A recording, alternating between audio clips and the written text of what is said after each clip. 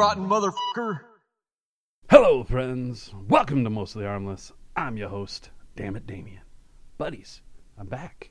For those of you who didn't know, Mostly Harmless was a punk rock podcast I did for about 5 years. We took about a 4-year hiatus to deal with like legal drama and stuff that's still going on. But, you know, as if the year 2020 couldn't get any worse, I'm bringing Mostly Harmless back, friends. So we're back today with episode 1 of version 2.0. It's going to be a brand new video series. You can still download the podcast wherever you get podcasts from. But my mom is always like, I don't know how to listen to podcast. How can I just watch? So here we are on YouTube. For this first episode, I sit down and chat with my old friend Geoff Brent. Geoff is, of course, the owner of the Black Sheep. He is the former GM of the Summit Music Hall. He is a talent buyer here in Denver. He's the bass player at Cheap Perfume. He's the co-host of Taking Back Mondays on Mondays at the Matchbox here in Denver. I'm sure I'm forgetting a whole lot of things. All around great dude, Geoff Brent, 100%. My goals here today were to talk to Geoff about how he went from a record store clerk to running and owning his own music venues all around Colorado. We talk about what the Black Sheep means to him, what he looks for in bands, what he thinks bands should be doing right now, and really just an overall look and feel of what it's like to work behind the scenes in the music venue industry here in Colorado. We also talk, today is Giving Tuesday. We also talk a lot about how important the Save Our Stages campaign is. Today being Giving Tuesday, please go donate to Save Our Stages. Listen to Geoff's plea at the end of this video. If you skip any and everything, please go listen to Geoff talk about how important it is to save our stages there towards the end of this little chat. Also, with Mostly Harmless 2.0, we're going to be spotlighting a lot more nonprofits. That's kind of my goal, is to just kind of bring your attention to things that make the world a better place. So please, in the YouTube comments or on the website or on Facebook, please let me know what your favorite nonprofits are and why, and we'll look into it and hopefully we'll feature them on a future episode of Mostly Harmless 2.0. And if you like what we're doing here today, subscribe to our YouTube channel. Please subscribe to our Instagram page. Follow us on all those places. All the links are right down below. That's how we book guests. They look at our numbers. They're like, oh, hey, yeah, this guy's got an audience. Let's book him. We also have a Patreon where I'll show you even more behind the scenes of Mostly Harmless and the people we interview. And without any further ramblings, here's my chat today with Geoff Brent. Geoff Brent, 100%. How the hell are you, my dude? What's up? I'm doing good. How are you? Man, it's doing all right, man. I'm happy to see your face. You too. Thank you for being the first guest on this new Mostly Harmless 2.0. I'm sure you're sitting there in your house right now going like, Damien, why the hell did you ask me to be the first guest on the show right now? I don't know. Yeah. I have no idea. Yeah, I figured you might. So I'm going to tell you, hopefully real quick, hopefully I won't ramble too much, but you've always been incredibly supportive to me for whatever strange reason. Like ever since I was a little kid running around in the Springs, you always like took care of me. And anytime over the course of the many, many years we've both worked behind the scenes of music, anytime I want to ask somebody for advice, you were always somebody who would give me, you were very straightforward. And then you keep popping in my head because you just bought a goddamn music venue. Yeah. I bought a music venue in July of 2019, which is for the Black Sheep. For people who don't know, it's the Black Sheep in Colorado Springs, which I was the first GM of from 2005 to 2010. So it's kind of like this like dream world scenario where it's like, oh my God, I get to like, I mean, as the GM of a place like that, you kind of like are the architect, and you kind of like, I mean, I think I can take like a little bit of credit for the success of the place and it being open for 15 years. And so it's like, wow, I get to like own this. How cool. And then 9 months later, we're closed for indefinitely. Yeah. So yeah, it's been interesting. Yeah. Well, for those people out there who don't know, I worked at the Black Sheep for a little less than 2 years. You were very instrumental in bringing me into the Black Sheep and making that happen. I don't know, man. That's just such a great place, and I'm so happy that you're the owner of it nowadays. But I got to ask you, when I first met you, you were this smarmy 20-something-year-old working at Independent Records in Fountain, Colorado. Yeah. Had I Shout come out back in Fountain. time, had I come back in time and told Geoff Brent that he would own Industrial Nation one day, what the hell would have you have thought? Like in economics class, when I was a senior in high school, we had to do like a really half-assed exercise where we started our own business, and mine was like a concert venue that also like had a bowling alley, which wasn't a thing at the time. Now Brooklyn Bowl is like huge, it's had its own bowling alley, and I think probably also a skate park, knowing me in high school. What you're talking about, we're probably talking about 2002, 2003. Like, I met some of like people who are still like some of my best friends in my whole life going to that building in like 1996, 1997. The amount of times that I was like, I want to own this place versus the percentage that I actually thought that was ever going to be possible. Yeah, it's crazy. I mean, it's really cool. Even now, even after the last 9 months, it's still like a really cool thing to me. And I'm proud that I was able to buy it, and I'm proud that we've been able to make it this far through this whole thing, Yeah, congratulations. I think I've learned a lot about like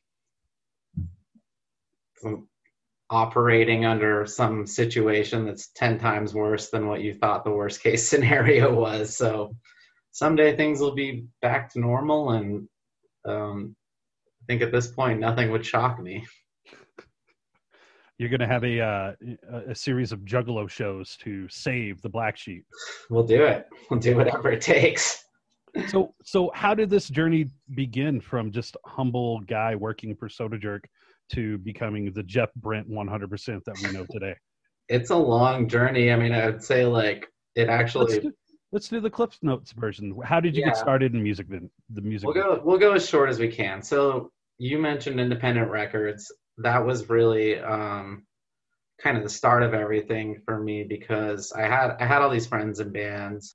I just wanted to be like more involved in the scene, and part of me working at a record store was that I could like help my friends in bands out with stuff a little bit, which led to me being like a big like street team. I don't know if that was a thing at the time, but like for layman terms, from Colorado Springs, who were on Soda Jerk Records, which led to, once Soda Jerk started doing shows in Colorado Springs, I kind of put myself out there as like guy who would work for beer, which led to me like doing some running shifts, some merch shifts at 32 Blue, which led to me kind of being like the number 2 guy for Soda Jerk in Colorado Springs under Mark Peralta. Quickly led to me being the GM at the Black Sheep as soon as it opened, and then being GM at Summit once it opened in Denver in 2010. And then 2016, I became like a full-time talent buyer, which is not that different, but just more of like an office job. When Live Nation bought Soda Jerk, I went to Live Nation. I'm trying to get this light back on. Sorry. It's all good. So yeah, I guess that's the clip notes. I guess the best thing I can say is like in the music industry, there's so many people who want to be involved. Probably like 10% of those people have like the drive to really do the like grueling bullshit hours that are involved and thankless work that's involved. And then of those 10% of people, probably like 25% of those people actually get like an opportunity to get in and like show what they can do. And like, I mean, it's not worth it to a sane person. And then there's a lot of people who probably deserve a shot to be like where I'm at, who like just didn't get the opening, like it's kind of, there's always going to be a little bit of right place, right time, no matter how pure your intentions are and how hard you're willing to work. Like sometimes you just gotta like hope that the person ahead of you does something else, because Yeah. otherwise there's always just going to be a person ahead of you and you're going to be stuck where you are. So Yeah, I mean, when I worked at the Triple Nickel for years, I did it literally for free. People were like, "How much? You only paid us $30. How much are you getting tonight?" And I'm like, "I got a picture of free PBR." But look at me now. Here I am. You own a house. You own a car. You own a music venue. I'm begging for people to subscribe to my Patreon. So obviously, one of us did this right. One of us did it wrong. I mean, I will say that I had 3 jobs at the beginning of this year, and I have 0 jobs right now, other than, I guess, 4 jobs if you want to count owning a music venue. 1 job if you still count that as a job, but it's a job that makes negative many thousands of dollars right now. So yeah. Are you still an active talent buyer? Just for the Black Sheep right now. Okay. So when things reopen, just the Black Sheep? We'll see what happens. Okay. I don't know. I mean, I'm technically furloughed. I work for Live Nation right now. I'm furloughed since September. I don't know how long that will go on for. Yeah. Sorry to bring it down. No, it's cool. And I mean, that's the facts of the matter. And I don't know where I'll be or what'll be going on when they're in a place to bring me back. Like, maybe I'll go back, maybe I won't. Depends on what else comes up in the meantime. Yeah. So how do you go from being this like cog in a machine to being the owner of the Black Sheep? How did that happen? How did you take control? Well, I mean, Mike sold his Denver venues, the Marquee and Summit, to Live Nation. I don't think they were interested in going into Colorado Springs. And I think I just, I kept in touch with them for, I guess it was like a year and a half after that, like here and there we talked. And I think he recognized that it would mean a lot more for me. I mean, I had talked to him multiple times, like that owning my own venue, my own bar, whatever, was something that was like really what I was looking to go to. And he knew that for years. And he was just like, "Hey, I happen to have something that I can sell you. You might want, and we made it happen. He was more than fair to me with the deal. And I was lucky enough to be able to actually buy it with cash last July, which is probably the only reason we're still open. Because if I had to take out some kind of huge loan and was running on fumes, like when everything shut down, then we probably would be closed already. Yeah. So, well, I want to get into how we can save the Black Sheep, but we're going to save that for a little bit further down the end. But what I want to know is, like, I mean, the Black Sheep, but it is just a concrete block shithole when you get down to the end of it. But you helped to make that special. But what makes that place special for you, Geoff Brent? The staff is 100% like the first answer, and it has been since 2005. It's always been whoever was working there. But I mean, if you want to talk about, like, this is just the beginning, because I'm just saying the staff, but like, you want to talk about the staff, like, I was the first GM. I was there for 5 years. The next 2 GMs, in whatever order you want to put them, were Huffy and Jeremy, who were both there when we opened in 2005. Jeremy left in 2017. And now we have Kevin, I don't think we hired him in 2005, because I think it would have been like 15, but we hired him like as soon as he was 18, if not maybe when he was 17 even. Don't tell anybody. But it's like, it's a small music scene there, and the fact that everybody who has ever been in charge of that place has been a huge part of the music scene is huge, I think. But besides the staff, I mean, and Jackie, who's our assistant GM, like, I think I met her when she was 14 or 15 going to shows, and we put her like on staff when she turned 18. It's just like, and that was before I left. So our AGM has been there for 12 years at this point. Yeah. It's just like, when you're there, you don't leave. There's no reason to leave. besides that, I mean, it is a concrete shithole, kind of. Kind of, yeah. It has, I will say, it has like, I guess I don't want to say it has a great layout, but it has a very simple layout. It's all you need. You can see the stage from the entire back of the room. I don't think there's a venue in Denver that's that size that is as cool as the Black Sheep. You know, like it's a great room for like watching a show. I think people like discount that, where they're like, oh, it's in a shitty neighborhood, it's made of cinder blocks. But it's like, hey, you know what? At the end of the day, it's had a great PA the whole time it's been open. The lights have been great for at least 10 years now. For actually watching a show, it's pretty fucking sick. Like, you can't do much better. Like, there's no poles in your way. Like, it sounds good, it looks good. It's kind of like all you need. There's no like VIP experience, and the bathrooms are what they usually are in a room that size, whatever.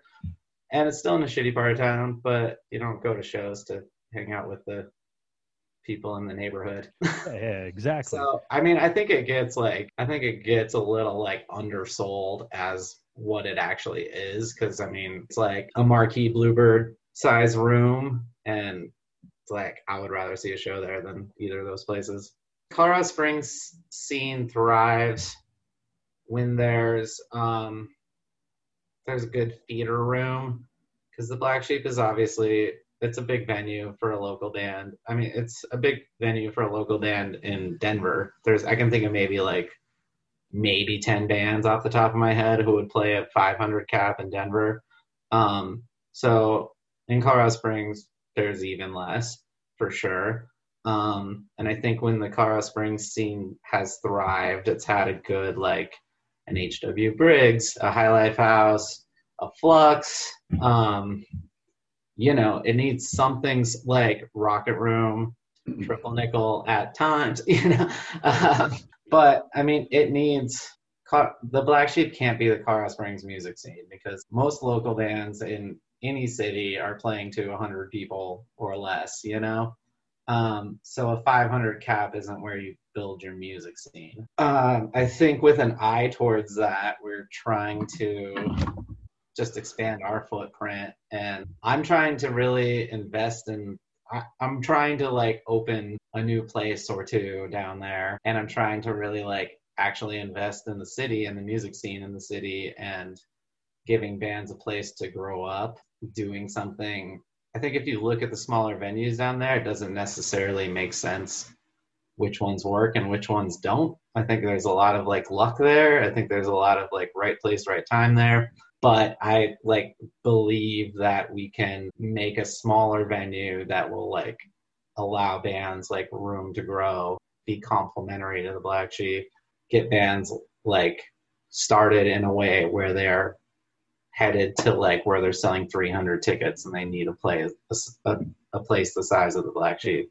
Besides that, I think the city's kind of doing what it needs to do on its own, which is that it's growing really fast. The demographics are changing a lot. Like, there's still a huge percent that's like military, obviously. The whole like, this is Christian suburbia / military, that's all it is. Like, that's changing really fast. The people who are moving there are like 25.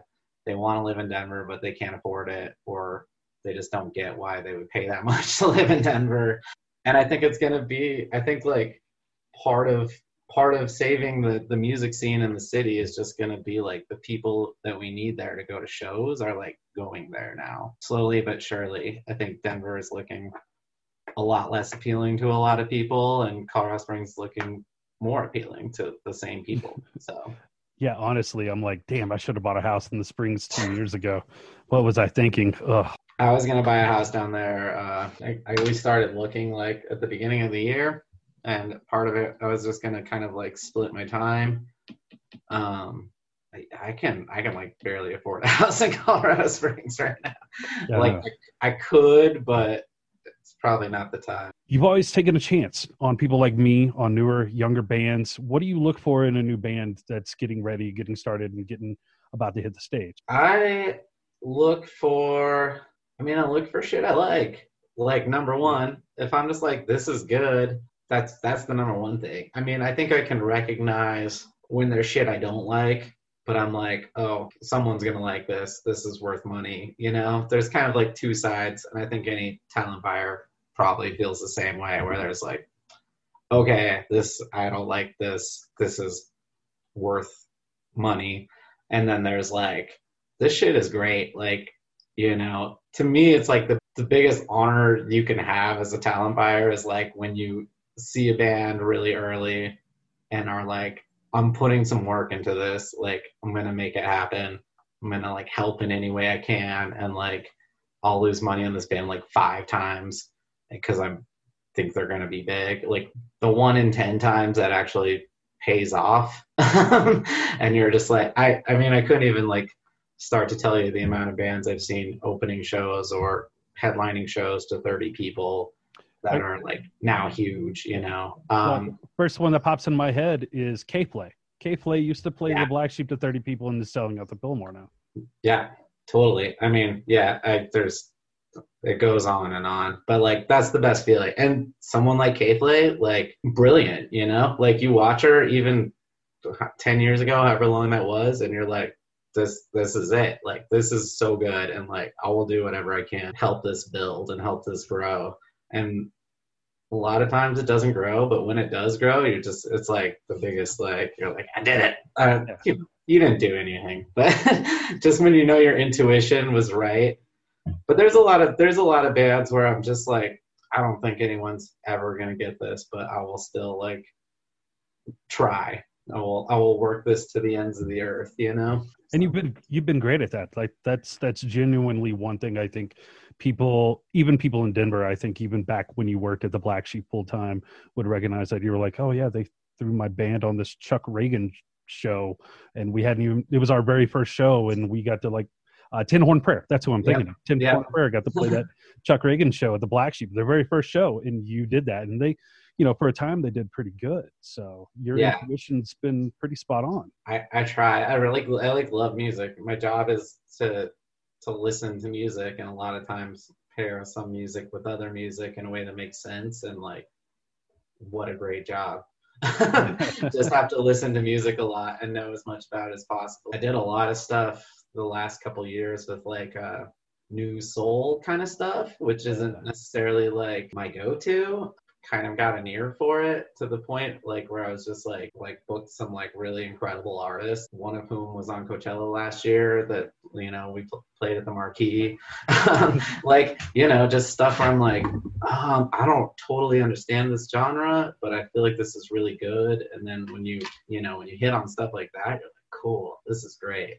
And I booked like I think literally the only blues artist I've ever booked in my life, I think, like sold out the Marquee and is getting bigger and bigger and known to be like the new BB King. And I'm just like, I didn't really know what I was doing, but like, I felt like when I was booking the show that it was like going to be cool, and it was very cool. Who was it? His name is Christone Kingfish Fisher. Incredible show. And like I said, like I was listening to it and I was like, I don't know this genre. This feels big. Like when you can like pick that out, like it's a good feeling. And especially when you can go to the only blues show you go to all year and it's so incredible and you're like, are all blues shows like this, or did I just book the best blues show of the year? I'm going to say option 2 for sure. Yeah. Well, I don't want to take up too much of your time, even though I know you have a lot of it.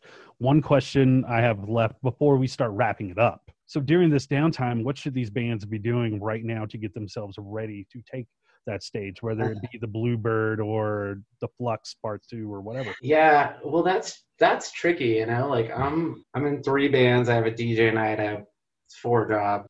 If you would have asked me in February, I would have just said like all I need is like more time to get everything in order and figure out all this shit, blah blah blah. But like having all this time, it's been really stressful and chaotic. I would have been like, man, I can write like, you give me 9 months, I'll write like 4 Cheap Perfume albums. It'll be great. Most people that I talk to creatively are in like kind of a mental fog.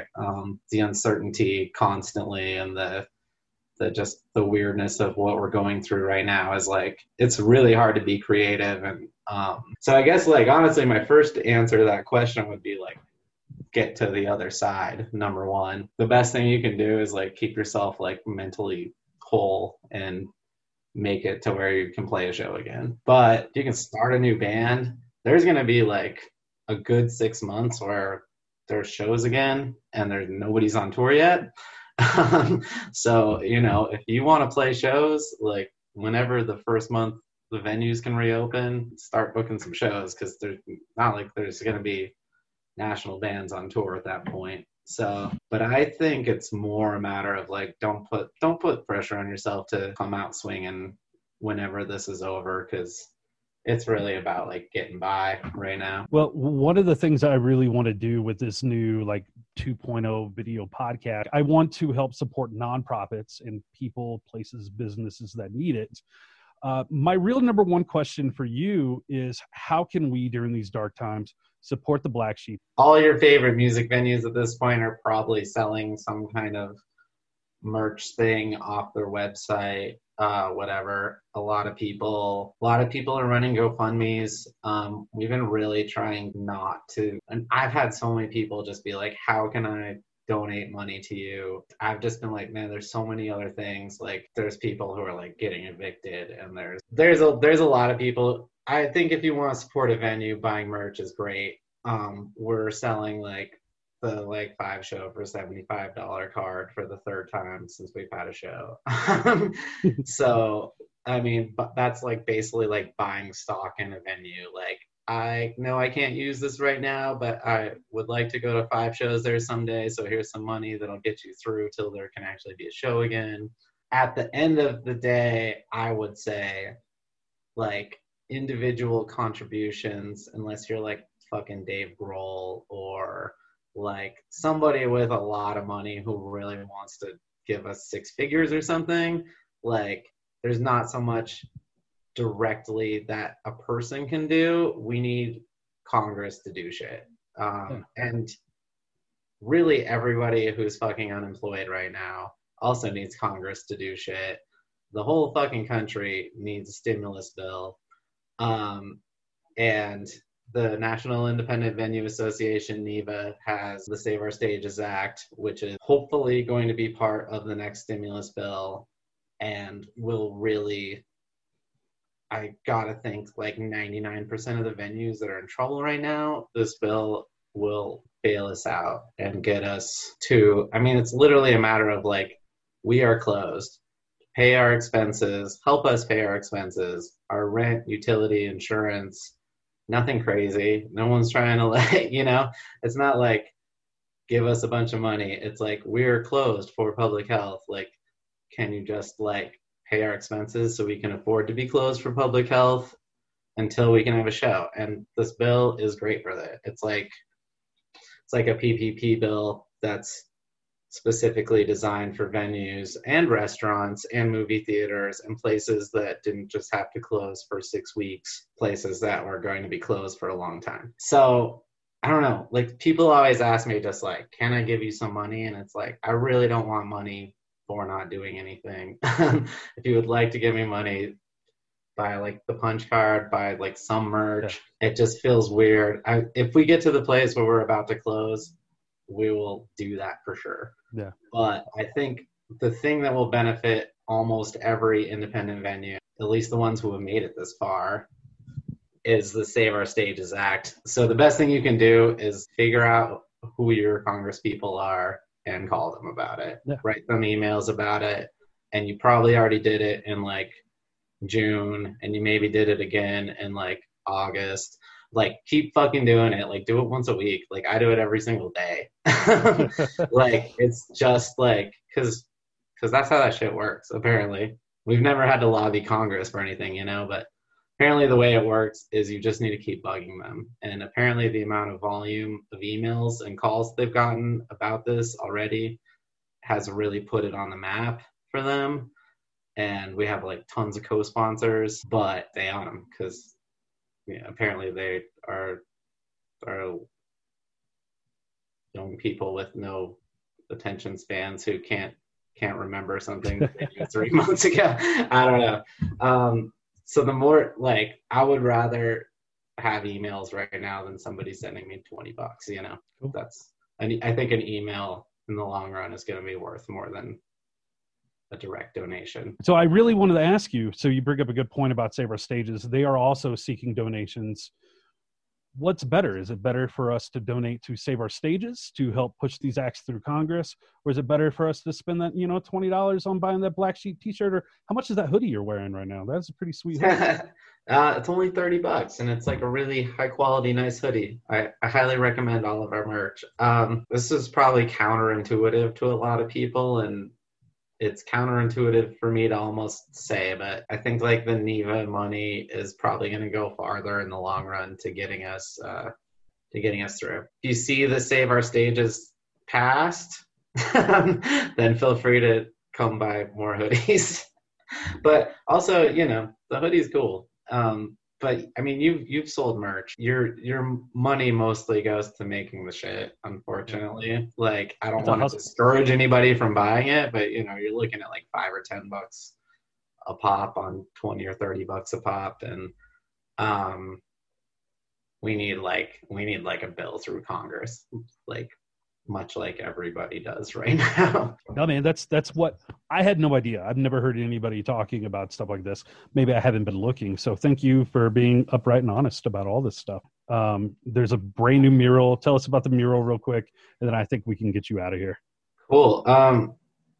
Yeah, I mean, really, Nick Campbell, an old Black Sheep regular who I barely knew because we had I think we're like 7 or 8 years age gap, which is a lot when you're like 25 and he's like 7 or 8. But then he ended up living with me for a year or two, and I knew him from the Sheep.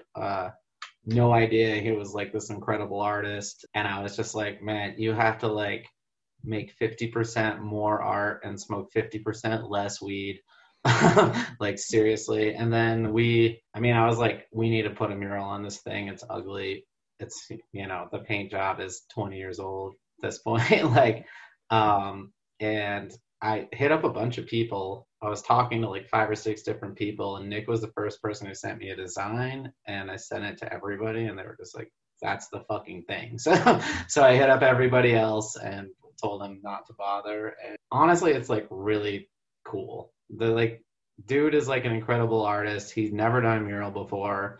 It's a huge mural. It's a huge space. Like, everybody was on some sort of budget. And he lives in Denver, so he is coming down on weekends.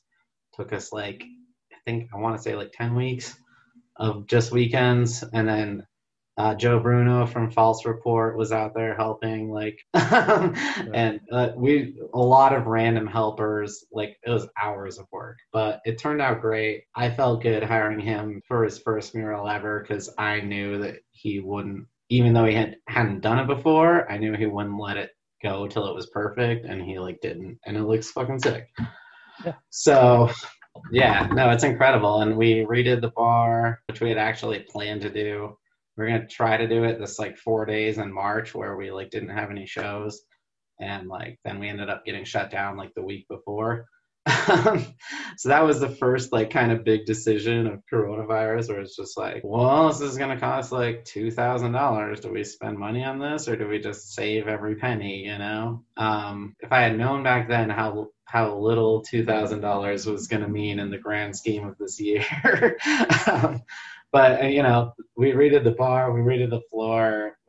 I had my whole list of shit I want to get done. I was like, let's just do it. Let's make it exactly how we want it. So when we reopen, it'll just be perfect, Yeah.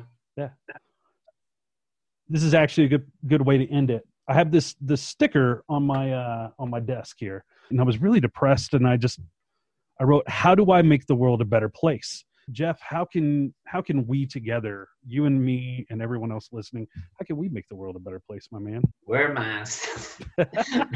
Hold on, I've been hoping you would ask. I don't know how we make the world a better place. I think you try not to filter yourself too much, and like try to put whatever shit is in your heart, be it comedy or music or a podcast or political activism, or try to fucking like put it out there, even though it's daunting and scary and overwhelming and time consuming. And like I think like most people I know feel like their voices don't matter still, like despite like however many times an internet meme has told you otherwise. So create whatever. And like I guess that's the thing, is like I'm like randomly started talking about starting a podcast. Like I have 20 friends who have been like talking about some band they want to do. Like figure out how to do it. Like it's possible. Everything's possible. And even if your shit's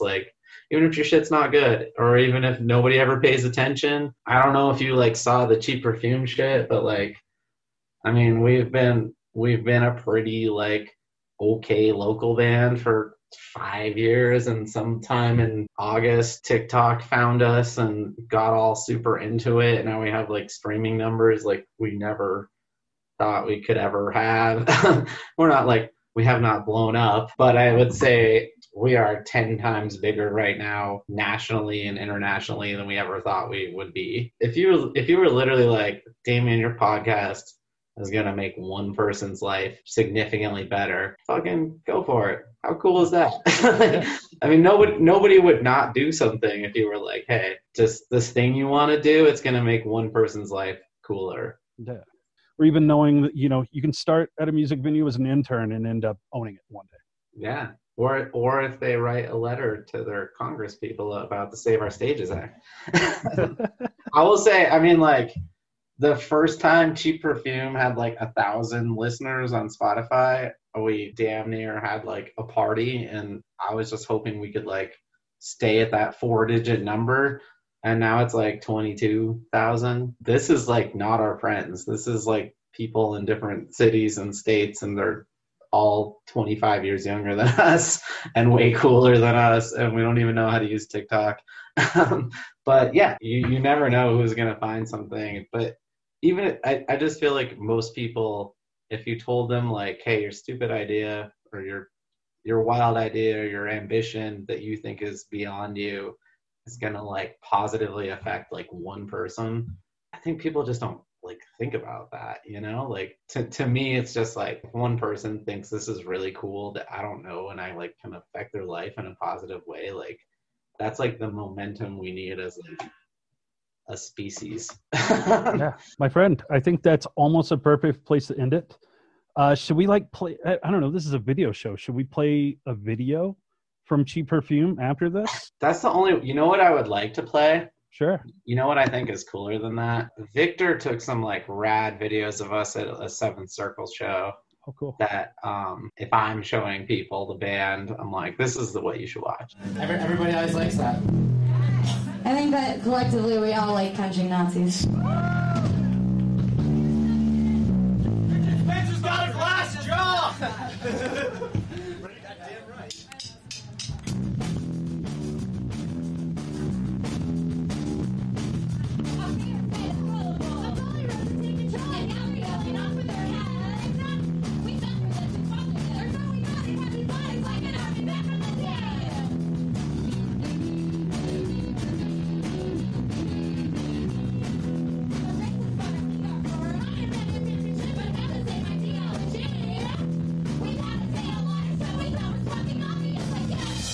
Educated punch Nazis!